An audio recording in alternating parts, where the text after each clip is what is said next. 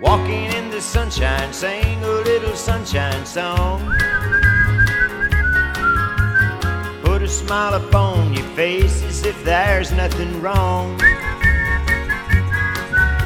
Think about a good time had a long time ago. Think about forgetting about your worries and your woes. Walking in the sunshine, sing a little sunshine song. Well, if the forecast holds right, it's going to be at best a partly cloudy day today. Going to be warm into the mid-50s. If we could find some sunshine outside, Bob, if you would mind, when we get time, could you just go out and see if you could find some sunshine, bottle it, and bring it in here, because we need some warmth in here. And he's not kidding. It's cold in here. It feels like someone have opened up the windows and all the doors, Howard. Now, the temperature is moving up. We started out at 26 at the airport. We're now 35, Wheeling, Ohio County Airport, 33 at the Highlands, 30 in Elm Grove, and 32 degrees in the outside here at the Watchdog Radio Network studios. I'm not sure, but it might not be about 32 in here, I was thinking like 36, 38, something like 41, that. 41, something like that. Yeah, it's a little nip. It started off nice and warm in here this morning. But, they have it backwards, yeah. I guess they might have the heat going all through the night when no one's here. When we get here, they cut the heat. Isn't that some kind of a technique they use, like in the police use in interrogation rooms? Turn the heat off, get everybody all free. I don't know. I don't know.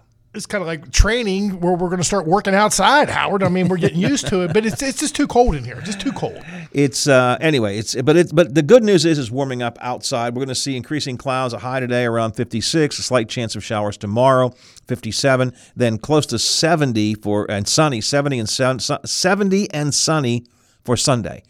Whew. Try that again. 70 and sunny for Sunday. There you go. I got it. Monday's going to be pretty much the same as well. It's 9:10 in the morning. John McCabe will be calling in here in just a couple of minutes to join us with our Friday roundtable, talk about some of the Ohio Valley headlines of the week. And if you have something on your mind that you think we should be talking about, text in at 304-214-1600 or 304-232-8255 is the phone line. The Frio Stack auction service phone line. Bob, I mentioned this story earlier in the week, and I think you said you had seen it and didn't understand it, and I'm not sure I do too. Pittsburgh Steelers ranked one of the worst franchises by the NFL Players Association. I don't fully understand that. They released their 2024 report card for this year, and the Pittsburgh Steelers rank as one of the worst teams. Out of 32 NFL teams, the Steelers ranked 28th overall after players evaluated their current workplaces based on their club experience. So, but I didn't fully understand this. Did you get a chance to look into this story any more about why the NFL Players Association puts them all the way down at the bottom of the worst teams? I didn't go over the whole list, but it kind of hit me like this was stuff like daycare, better lifting, workout facilities and stuff like that. I think this is things that your average fan would say, really? You're going to squawk about that? I mean, you're a multi-millionaire, maybe not all the players, but the majority are, and you're squawking about you want to bring your kids, why? Because you don't want to pay a sitter or something? I thought it was all about nothing, Howard. They're one of four teams that do not provide the Steelers, one of four teams that don't provide their players' families with either a family room or a daycare on game day. They're one of 7 teams whose players feel their weight room is no better than any off-site training, that they're not putting money into their weight room. I can't reference that, but that to me would be a legitimate concern if you feel like they're not putting money into your facility. And there's always been a knock that the Rooneys, not as much, well, I better watch what I say. I'm not going to compare them to any other owners in Pittsburgh. I'm not going to do that. But there's been some talk that they can be thrifty sometimes. Like they don't have as many coaches as a lot of the NFL teams, Howard. There's some areas where they go out of their way to save money. And again, in this particular poll, which I guess must have been, I think you're right, really this was more quality of life. This had nothing to do with actual playing on the field or recruitment of players, but kind of the quality of life for the players. And the more you read, I think I misspoke, Howard. I think it might be important. Think about that. The game, you don't want your kids in the crowd, maybe bad weather. So after I thought about that for a second, I think that probably would be important. And just what you were talking about, the players feel like that there's not enough staffing in the training room and weight rooms and so on, that they don't have the adequate training there. So I don't know.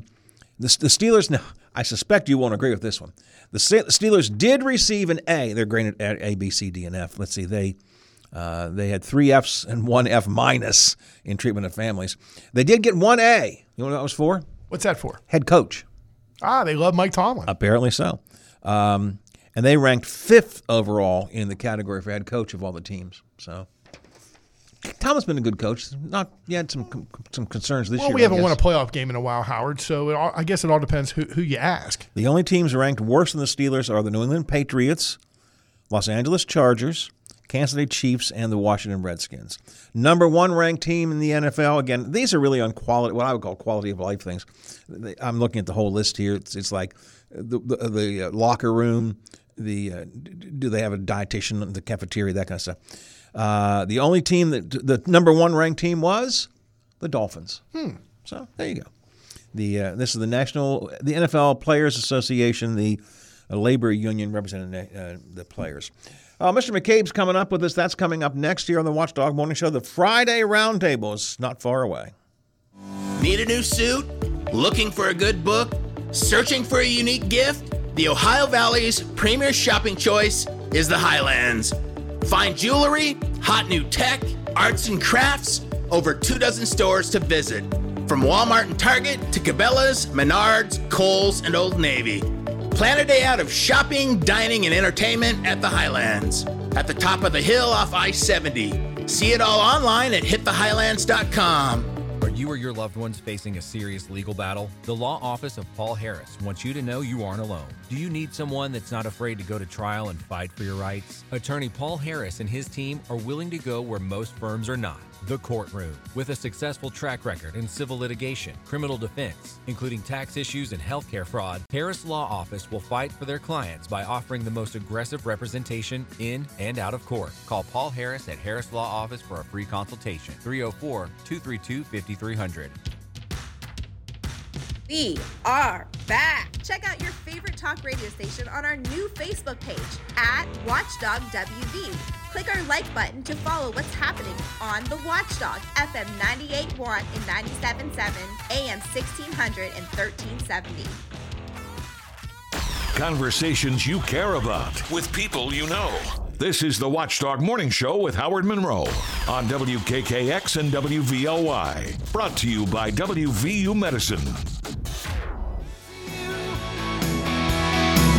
I'm gonna run to you, 'cause when the feeling's right, I'm gonna run all night, I'm gonna run to you. Running music theme song this morning on the Watchdog Morning Show, in honor of the fact that I've been, please use air quotes on this, running with my grandson Teddy. He scooters up and down the street now that the weather is better, and Granddad runs with him. Granddad, let's have a race, and so we race. Granddad, I will give you a 15-second head start. And then he lollygags around, and I'm this close to the finish line, and psh, he just comes right in there. But at least I'm on my feet and pumping my arms, which is more than I do. Yeah, pump your legs, Howard. Oh yeah, well that too. But I sort of even quote running, I kind of stagger along a little bit, when I do that. Anyways, so the running music today is in honor of the fact that we talked about my running a good bit of this week. John McCabe is here with us, newspaper editor, to talk about the news of the week and the week gone by. John, first of all, good morning. Thanks for coming here. Hey Howard, real quick, there's somebody here there's somebody here you need to listen to. Let's see if you can hear this. Okay.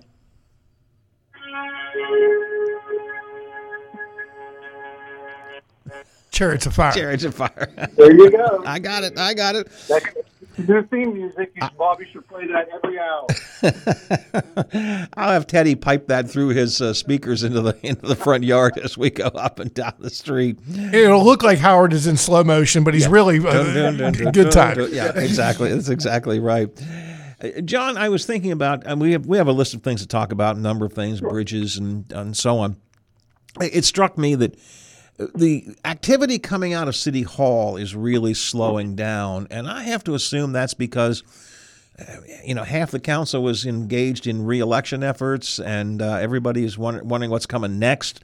There's still a lot of unfinished work to be done, but it just seems to me like the last couple of weeks in particular, things have kind of slowed down from City Hall. Yeah, and I think as you look back over the last, 20 years, every time there's when you get to this election cycle, it's just the general kind of, method that takes place. I'm trying to think of the right word there, where, here we have, all members of council running for something. I think 4 are running for re-election. 1 is running for the U.S. Senate and the mayor, and 2 are running for mayor. Right. So the last thing they're going to do is, have a foolish misstep on council on a controversial issue. So I'm going to assume, just like happened, when Andy McKenzie was in between terms, and when Mayor Elliott was in between terms, you won't see much. Right now it's just kind of going to be, steady as she goes for the next few months as they head toward, the May primary, or in this case, the May municipal election as well. There are a few things that the current council is going to need to somehow either wrap up or pass the baton on. We have not talked about it for weeks, and they haven't either, as far as I know. The homeless issue is still sitting out there. They need to deal with that at some point. I don't know that can just drag on forever. There's some other things I think that the council is going to have to kind of button up. I know when we talked to Mayor/Senate candidate Elliott last week, he said there are a couple of development projects that they would like to see come to fruition. I think they're not ones that we currently know about, but some others that are in the works before they leave. But this is truly, as you point, if ever there was a lame duck session, this is it. Everybody is running for something. Yeah, and that's, it's just the nature of how politics works.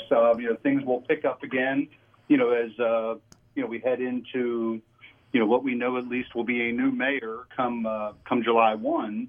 But it's going to be an interesting number of months, and there's still things that, as you know, there's still a number of things out there, and quite frankly, things such as the Kruger Street Bridge don't do a candidate like Dave Palmer, current council member, any good to try to put that fire out, because whether it's Dave Palmer's fault or not, and we know that it's not, he's the one who takes the brunt of questions and concerns from the residents there, because he is their council member.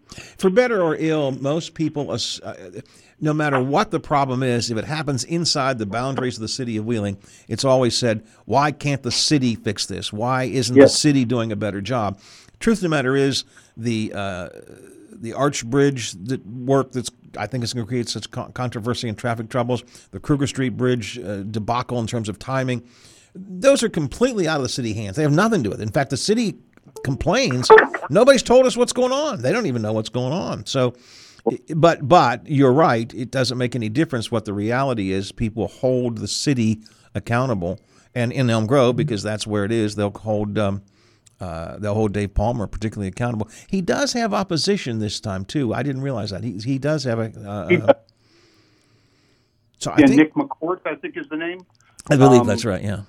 Yeah, so that's don't know Mr. McCourt, but it's anytime you have opposition, you have to these things become very important. Public sentiment on anyone can quickly turn the other way. Particularly if between March and May, which is the time people are making up their mind who they're going to vote for. If during that time period traffic through Elm Grove is at a snarl, it's just that would be really bad for Dave Palmer in a lot of ways. We had talked a lot this week about the Arch Bridge, the Stone Bridge, the Hump Bridge, whatever name was supposed to be used. I don't know what the official name of it is, but anyways, the work is finally going to get started on that after a couple of years of talk about it. And originally, I know that you guys quoted the Department of Highways as saying sometime in March, and that prompted a lot of concern, and we got talking about all the traffic troubles it's going to cause. The fact that I haven't heard a single thing about any kind of traffic control when that occurs, and there is going to be a need for it, whether it's changing lights or putting up new stop signs or detour signs or or traffic control cop. I don't know what it needs to be, but no talk at all about that.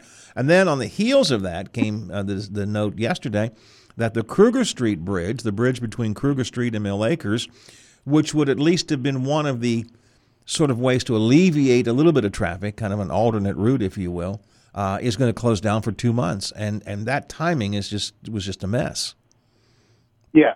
And, I know you mentioned as well, I mean, you've got a school there in Elm Grove Elementary. You've got, Cardinal Health. Yeah. Again, you go a little further out on the Big Wheeling Creek Road, which is the main thoroughfare, as opposed to going all the way out into Marshall County and circling back. You've got one of the former Murray mines, American Consolidated Natural Resources, has the mine out there, Mine Portal. You've got, massive natural gas operations out there that are bringing, big trucks coming out of, that little Bethlehem Depot station and other locations. I'm surely glad that they're at least thinking about, maybe delaying the start of the Stone Bridge project while this one is done. But, as we all know, I mean, if the contractor is already booked and has his crews ready to come in and they ask him to delay for 2 months, that's maybe not the easiest thing to do. And one of the things I heard from, again, what I'm hearing is that the Department of Highways is now begun to recognize, all right, maybe the timing isn't best with the Kruger Street Bridge, so maybe they can delay that Stone Arch Bridge. But I heard from a number of different people, including some from downstate, who said while they may want to try and do that, federal money is very specific about timetables, and they need to be able to use it in a certain period of time, et cetera, et cetera. And so hopefully they can delay that Stone Bridge until at least Kruger Street's done, which would be basically mid to end of May. At least that would stop the double whammy of those two bridges being done, but we're not sure.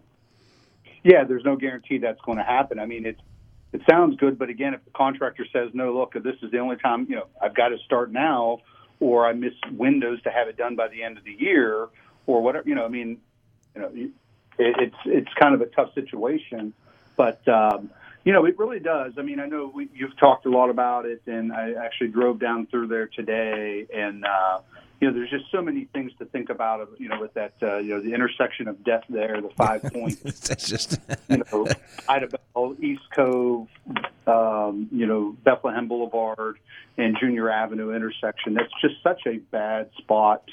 And so, the way I look at it, and what, the lengthy editorial for this weekend on it, but, if by some chance it does, that they're both closed at the same time, there needs to be serious consideration given by the city and the state of how do we provide some traffic control there. There has to be, and even if it's just at certain times of the day. I like, if you live there, I don't, but, I'm sure that, if this happens at the same time and you're trying to come to work at 7:30 in the morning and you want to go, and you're, trying to merge out or, cut across 3 lanes, or if you're on Ida Bell even, that to me would be the most difficult spot to be, because you've got to worry about the traffic coming down the hill and also from East Cove.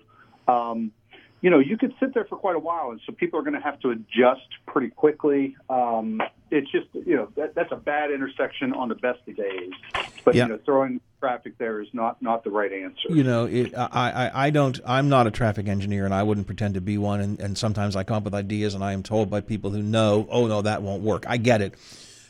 You know what? Frankly, I think I would close off the Junior Avenue intersection with Route 8. I think I would just block it off and say you can't go down that road or up that road, because that's the single most dangerous thing is people trying to get out of the Junior Avenue area onto Route 88 or go across the street to get onto Junior Avenue. I think I would just shut it down. Now, maybe there's a reason you can't, but that would be my suggestion, just one of them. I think they're going to need to think about the traffic light at the Junior Avenue Bridge. With the amount of construction that's going to be going on to the right of the bridge, there won't be as much traffic that way.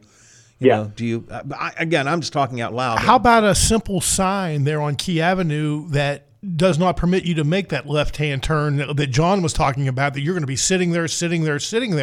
Just go down to Bridge Street, turn in the parking lot, and just go that way. It's going to take you maybe less than 1 minute to do that. I agree. And a key to this is, traffic control, but that also includes, and I remember talking about this before the I-70 projects got going, well-marked signage about, detour starts here, or this road will take you here. If you put some really well-marked signage, that will make a big difference. Yeah. And you said something earlier, John, that I wanted to address because I got a text from somebody personally yesterday. I said, Howard, I'm driving through Elm Grove, like I think it was 1:30 in the afternoon. I'm driving through Elm Grove right now. There's no traffic here. That's true. That's true. I will absolutely acknowledge you that there are times a day when it's not going to be a problem. But I speak from experience. In drive times, an afternoon drive is around 2:30 until 5. Right. The traffic already backs up badly, and it will just get 10 times worse. But you're certainly right. You're going to be driving through the Grove at some point and going, I don't know what they're complaining about. There's no problem here at all. It will make a difference based on time of day. Sure, yeah, for certain. And again, whenever there's a shift change at Cardinal, when school's letting out. There's times that we all kind of deal with now. I mean, you're exactly right. 2:30 to 5 or 5:30, and first thing in the morning, maybe say 6 to 8:30. Mm-hmm.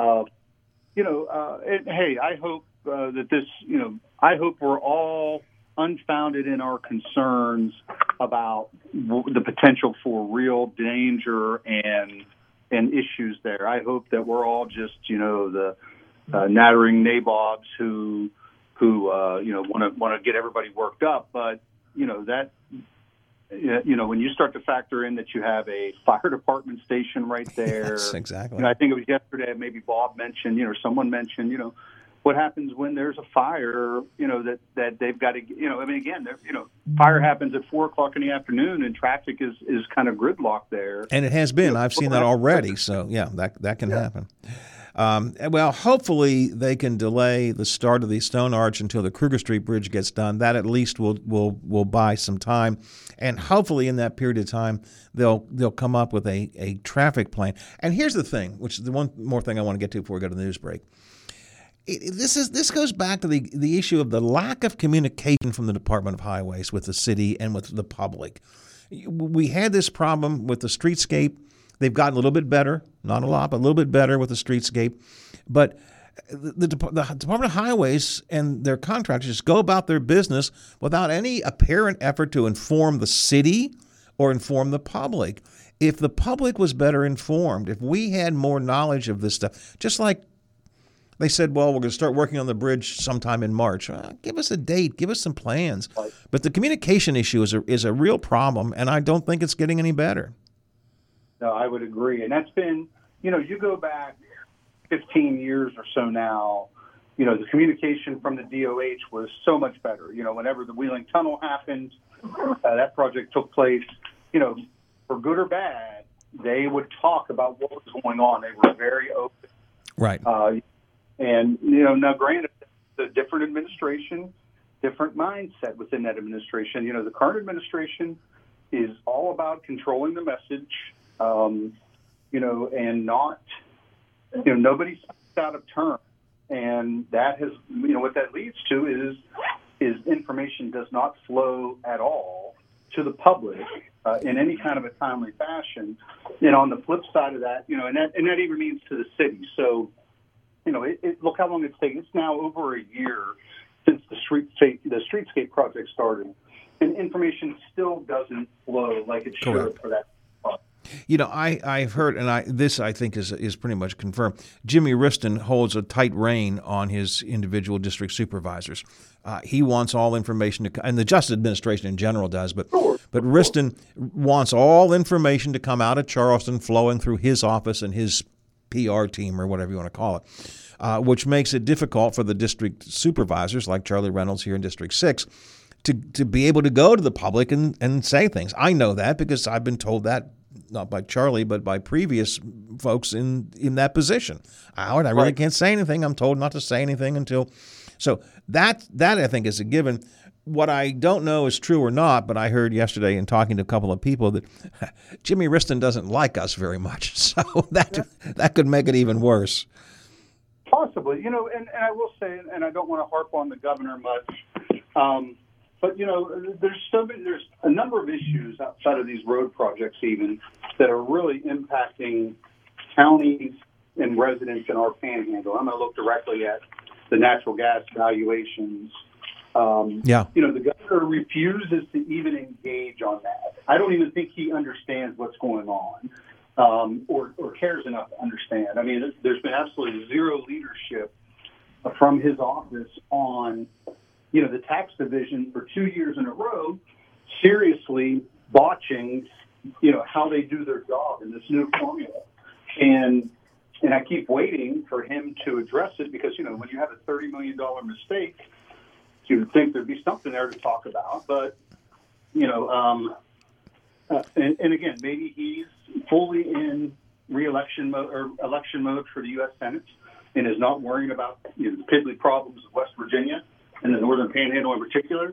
But I find it to be terribly unacceptable on his behalf that he hasn't even addressed how poorly the tax division has handled the rollout. And again, those people they work directly for him, the tax commissioner, and there's been zero accountability. And that's my rant. The legislature has declined to make any changes to their formula. It's already there, but they have no direction coming, I guess, from the tax department, who has no direction coming from the governor. So that's an issue that's going to be sitting around for. I mean, I think most of the counties around here have just said we're just going to write that money off, which is pathetic, But I think we'll write it off. But I think don't be surprised if you don't see a lawsuit filed soon against the state so as part of this, it's been. I think what really disappointed me, even I'm going to say more than the governor, but nearly as much is, in some of our counties where we've had, Marshall County, for example, a $5 million mistake in tax collections, and yet, Marshall County's state senator Mike Maroney voted to enshrine the new law. Yeah, and hasn't said a word publicly about it. And I just don't understand how you don't represent your constituents. And I can't remember if Maroney's district goes all the way down to Tyler or not. Tyler County's got a $15 million. Yeah, that's Charlie Clemens down there. Okay, as all well. right, that's right. Yeah. Okay. But still, they're all, all these counties up here are tied together. And I know, Clemens was able to get a, promise for whatever that's worth that they'll go back and address it later, which doesn't hold a lot of water on anything. But at least he stood up and addressed it and is trying to work towards solutions so that this doesn't happen again next year. Yep. All right, John, let me take a break. We'll come back at the Bridges story will continue for a while. Hopefully they'll be able to delay that Stone Arch Bridge. That seems to be what they're trying to do. I'd love to hear that announcement made at some point in the near future. Kruger Street Bridge is going to continue on schedule. And that's, it needs to be done. That's fine. That's a 2-month project, not a whole year-long project. So we'll probably continue talking about this as time goes by. Coming up after the break, who would have thought, John, we're talking about two-way streets and one-way streets again? Yes. What is old is new again, huh? We'll get into that coming up next on the Watchdog Morning Show. Good Friday morning, everyone. I'm Taylor Long with your 7 News headlines on this March the 1st. Police are still hunting a convicted sex offender after he led them on a chase yesterday. 55-year-old Keith Roberts is on the run after evading a traffic stop yesterday morning in Jefferson County. He's wanted for child molestation charges and failure to report. Things escalated when he allegedly rammed a U.S. Marshal's vehicle. Now the local police and sheriff's office are searching for him in Mingo Junction along County Road 74 using both canines and drones. If anyone spots him, they're urged to call 911 immediately and not to approach him. Roberts has been on the run for weeks, with Wells Township warning the public about him earlier this month. He is a Tier 3 sex offender. And staying in Jefferson County, Danielle Bentley, a mother from Mingo Junction, has been arrested after her toddler son tragically passed away with drugs in his system. The little one, just 2.5 years old, was rushed to Trinity Medical Center on February 18th after a distressed call about a child choking. He tested positive for cocaine at the hospital and later died. Bentley is currently facing a charge of child endangerment with the possibility of more serious charges to come. She's now in Jefferson County Jail, according to Sheriff Fred Abdullah Jr. Officials are still waiting on the official autopsy report, and Sheriff Abdullah says the prosecutor will charge Bentley accordingly. It's been 2 weeks since the Cleveland Cliffs dropped the news about their plans to put their Weirton-based tinplate production plant on an indefinite pause. Just this week, the ITC shared a final report explaining why they believe imports aren't hurting the U.S. industry. Cleveland Cliffs and the United Steelworkers Union are not too happy about that. They jointly stated that the ITC seemed to have overlooked the USW's filings and testimonies that could have pointed out unfair trade practices. Stay with 7 News for updates. That was a look at your headlines. Have a fantastic Friday and a wonderful weekend, everyone. I'm Taylor Long, working for you. 11% off everything is happening now at Menards. For 65 years, Menards has been your destination for post-frame buildings. Whether it's protecting your equipment or you just need a place to keep your toys, Menards has what you need. Design your post-frame building in-store or online with our free design program and get 11% off. Good through March 3rd, savings or mail-in rebate in the form of an in-store merchandise credit check. See store for details. Save big money at Menards. Is your business protected from cyber threats? In today's world, it's more important than ever to have a cybersecurity plan in place. But with so many different solutions out there, it can be hard to know where to start. That's where Omni Strategic Technologies comes in. We're a technology support firm with a strong focus on cybersecurity. We have a team of local experts who can help you assess your risks, develop a plan, and implement the right tools to serve and protect your business. If you want to get serious about cybersecurity, choose Omni Strategic Technologies for the peace of mind knowing that your business is protected and prepared. A serious injury from an accident can be just the start of your worries. What if you cannot return to work? How do you take care of your family if you're disabled? At Gellner Law Offices, we represent seriously injured people and understand their problem. We know how to get you fair compensation. We will work hard to make sure you get the money you deserve for your losses. Don't go it alone. If you're hurt in an accident, call us at 304-242-2900 or visit us at GellnerLaw.com. We'd like to help. Serving part-time in the Army National Guard has led to a lot of firsts for me. It paid for me to be one of the first people in my family to go to college. That education got me to the first day at my dream job, which I could still hold while I served part-time. That job, along with the benefits I got through the West Virginia Army National Guard, helped me buy my first home. I also know that I'll be one of the first to respond if the Ohio Valley ever needs me during a natural disaster. I'm Sergeant Andrea Gump, and if you'd like to join my team, visit www.nationalguard.com/WV for more information, or check out our Instagram or Facebook at We Guard West Virginia. Great conversation continues now on the Watchdog Morning Show with Howard Monroe. Brought to you by WVU Medicine.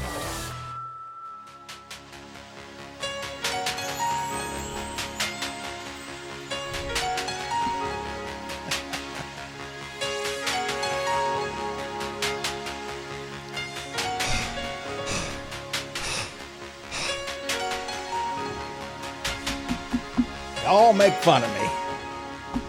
I'm out trying. I'm out trying. You know what? This could be the beginning of a whole new outlook in life for me, Bob. I'll be running with Teddy now, and soon I'll feel so good I'll start to walk around the block, and the next thing you know, well, I'll have a heart attack probably, but if not that, I'll be losing weight. I'm behind you, Howard. I think you're going to do it.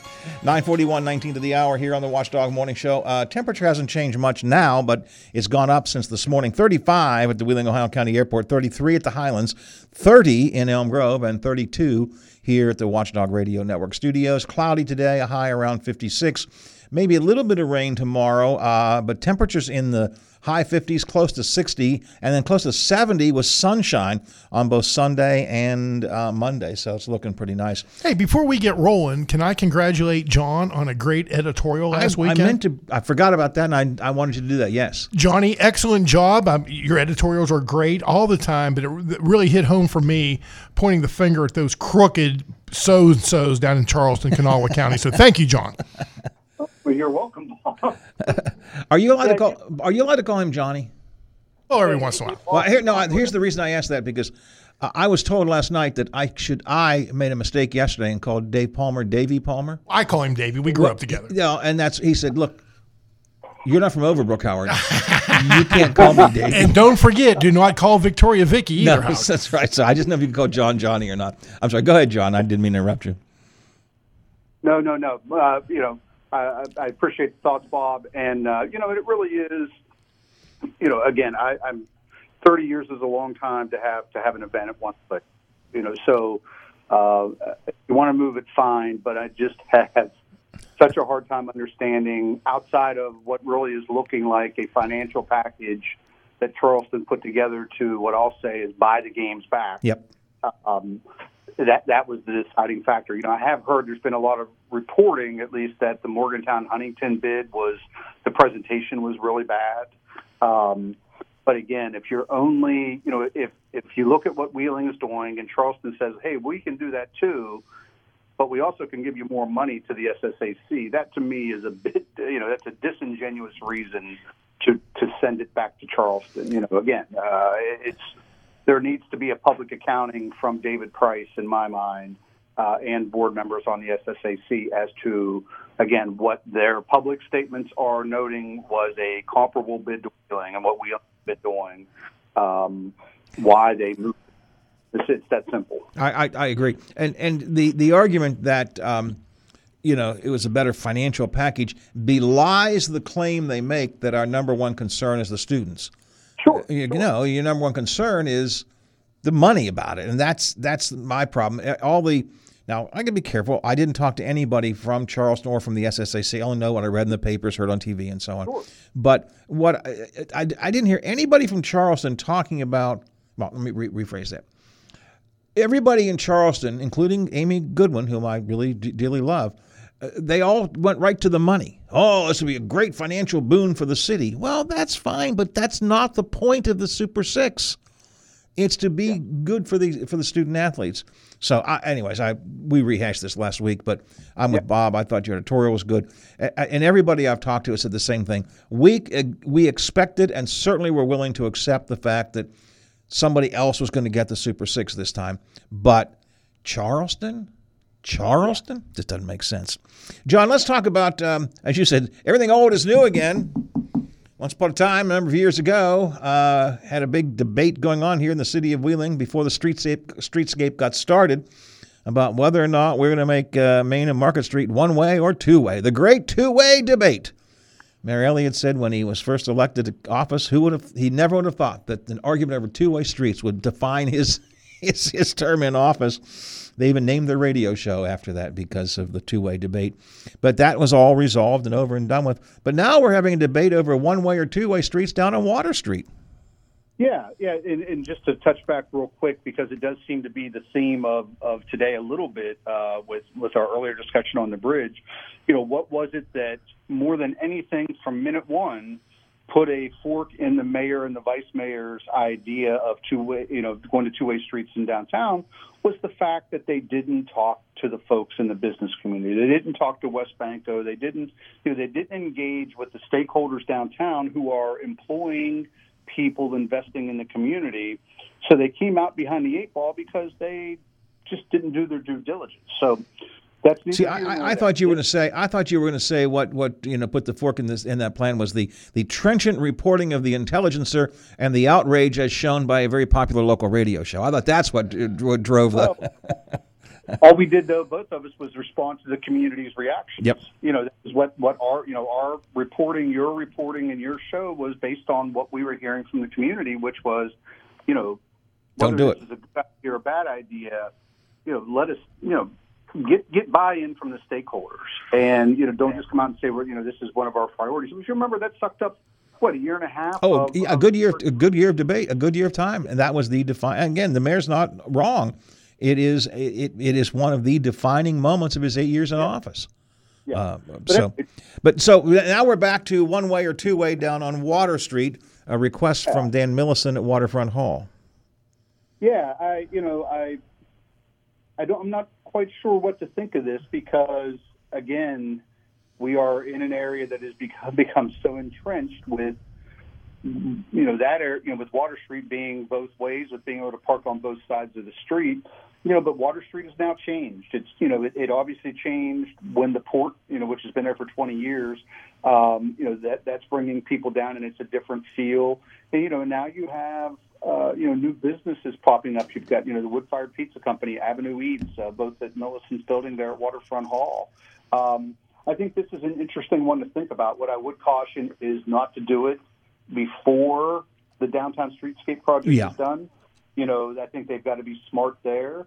But, this is something that maybe, not only given the businesses there, but given the activity at the port, might make some sense longer term. It just might be a worthwhile thing to think about. Ideally, what would be nice would be that Water Street would be pedestrian only. Yeah. I know that's not feasible and practical because of you've got a bank there and the drive-through comes out, but so maybe I think this is one that's worth talking about. And again, this wasn't something that this is a private business owner who has made a big investment on Water Street, asking the city to, hey, let's talk about this. And I like the idea of it, and we'll see what the Traffic Commission and the Planning Commission and any other group that might have a say in this. What what comes out. I don't think the Planning Commission would have a say in it probably, but Traffic Commission. Traffic Commission.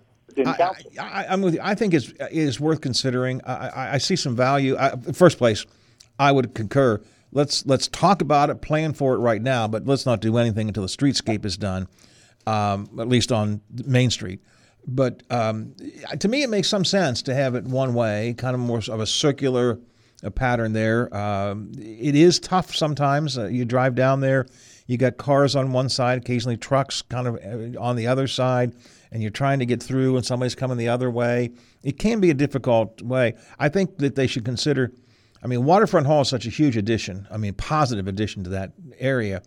What can be done to make that better? What can make the traffic flow better? What can make the parking better, which is also something Millison was talking about. How can we do better parking there? And I would agree. So I think those are, I think it is worthwhile. John, I wanted to talk about the Gateway Center survey that was done, but I don't have time, and I'm going to try and get the guy from Tipping Point, Jim Ambrose, to come on with us on Monday maybe and talk about that anyways. Let's just take a real quick second to congratulate Frank O'Brien. Way to go, Frank. Who got an award this week. Yeah, Tourist Executive of the Year, something along that line. Right. But Frank is a hard worker, and it's hard to think. When Frank was at WTRF for all those years, and I remember when they first hired him to run the CVB, and I thought, well, that's kind of an odd move from one to the other.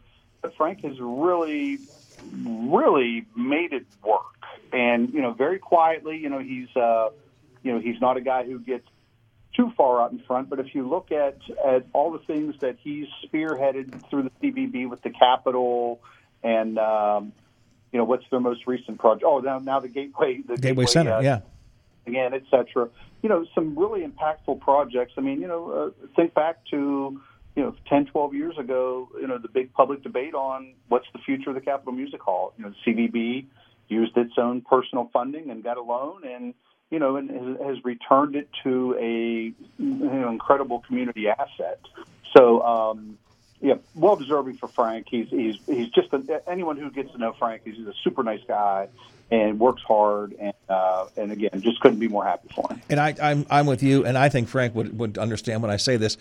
Back in the day when Frank O'Brien and I used to, run around town a good bit. Drank a lot of beer together. You understand what I'm saying? if I never would have thought at that point that Frank would be one of the key movers and shakers here in town. But he really has done a tremendously good job, and he deserves all the awards that he can get. And I mean, he's been very creative, and he's worked well with his boards, which is really important, and he's helped the community get a number of positive things. The Capitol Theater, far and away the best example. And now we'll see what happens with this Wheeling Inn/Gateway Center project. So good for him. All right, John, good talking to you, my friend. We'll talk to you sometime. No, you're not here with us next week, so. Not here. Correct. All right, I'll talk to you at some point. We'll see what's going on. All right, talk to you later. John McCabe, newspaper editor extraordinaire, here with us this morning on the Watchdog Morning Show. It is 8 before the hour. There was that forum at the Capitol this week revealing the results of this survey on what they call the Gateway Center, the heritage area, right where Wheeling Inn is. When that comes down, what should go up? Lots of interesting stuff came out of that. I was going to talk about what John didn't have time. I'm going to try and get Jim Ambrose from Tipping Point to come on Monday. I haven't asked him, so if he's not here, don't blame him. I haven't asked him yet. But see if he could talk about those results next week. Let's talk with Bob Westfall from the Big 7 over at WTRF-TV. Good morning, Bob. Morning, Howard. How's everything in your world? Friday, you know what that means? Don't be long before I can have lunch. Oh, except I got to have.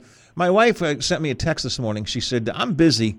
You figure out your own lunch today. You're on your own, Howard. Jeez, you know, that's kind of a cruel thing to say. So please. Come on, you've got like a list. Well, I do. Let's A, B, C. Well, I don't want to eat there. We'll go. You've got to like. Okay. All right. I can't argue with that. You're absolutely right.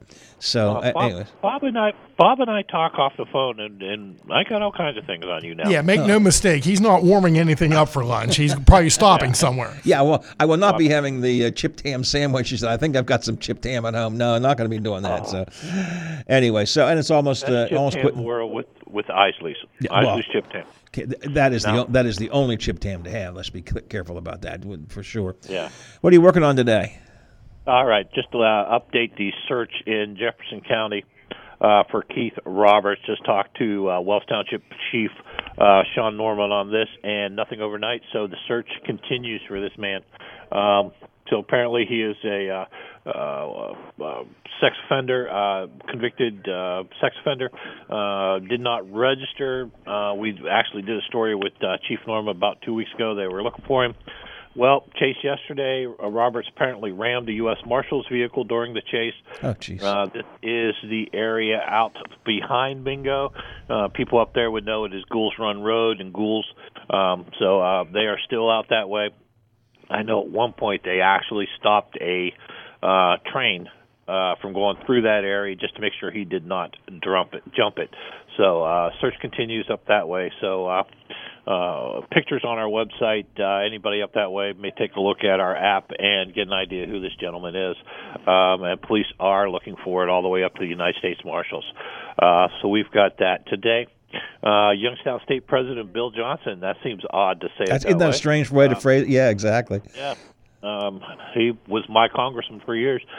We are calling Roos. We'll have a sit down with him or later this morning, and we'll talk about how things are going at Youngstown State, how the transition from basically from one public service to another public service has been working for a former congressman. So we'll have that story today.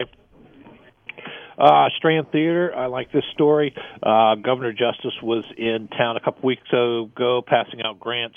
One of them was to the Strand Theater for a couple different things, but I want to go down. We're going to go down and take a look at, you were just talking about the Capitol Theater renovations and things like that. Here's another theater that was on its way out. People stepped in and have been working to save that for a while. Yep. So we're going to see where they're at and how things are going on that. So we've got that today. And then we got some people down in Marshall County kissing a pig. All right. And I didn't know if this was public consumption yet or not, but Adam Fike posted on his Facebook page. You're losing a member of the team this morning, right? Rebecca's last day, yes. That's a bummer. She is moving on. So. Yeah, she is moving on. So, today, this morning was her last newscast. We are losing one of our best. And she'll be moving on, and I assume that means there'll be a new team together sometime in the near future for the mornings, huh? Yeah, just a few dominoes got to fall in place, I and got then we'll be unveiling it. I think Brenda's hoping for the May sweeps, but we shall see. That's why I said in the near future. I know things don't happen future, overnight, but anyways, good luck to Rebecca and whatever it is that she's going to be doing. It's been good to work with her on the occasions that we've had the opportunity to do so. She and Taylor have a nice work together there in the morning, and so I knew this was coming. I'd heard that from some of your folks at this TV station, but didn't know it was public. But I see that Adam now posted that this morning. Sad morning for one of the TV7 News team. Today is Rebecca's last day, so we wish her well wherever it is that she may go. Right. Yep. We're going to miss her. Check things out today at noon, 5, 6, 10, 11, 5:30, the region-wide show, always at WTRF.com, and, of course, carry Channel 7 in your pocket with the News app and the Storm Tracker 7 app, and that way you will always be in the know. Hey, Bob, have yourself a great weekend. We will talk to you again on Monday. All right, guys. Have a good weekend. See you, Bob. Thanks a lot. Bob Slider, this is from a text. Howard, you should mention congratulations to Bear. On the Good Old Boys on Sports show, he won a state basketball championship. He did. Bear is a coach of the Special Olympics, Howard, and they won the state. Big win for Bear. Congratulations. Good on you. And our listeners are aware of that kind of stuff, and so they said, Howard, don't forget to mention it. And I would have forgotten if somebody hadn't told me. So, sounds like a listener to Good Old Boys on Sports, Howard. Absolutely. Chalk up another one. There you go. We win them one by one, Bob. That's the way we win our battles, one by one. All right, that is it. It's been a really interesting week, a fun week for me. I hope it's been a fun week for you. I think Bob and I have had a good time here in the studio. Hope you've had a good time listening to what we're doing here and learned some stuff and gotten outraged by a few things, and that's what it's all about. It's what it's all about. And Howard, take it easy this weekend. Don't run too much. Well, Teddy's out of town, so I may not. Want me to come over and run with you, Howard? Maybe I'll take a leisurely walk, about 5 steps down the street. I gotta say sayonara, see you, bye, farewell. I gotta go. I gotta get out of here. Kirchhoff's got the calm. That's coming up next. Have yourself a super great weekend, and Slider and I will return on Monday morning with another installment of this great big gig. Have yourself a great weekend.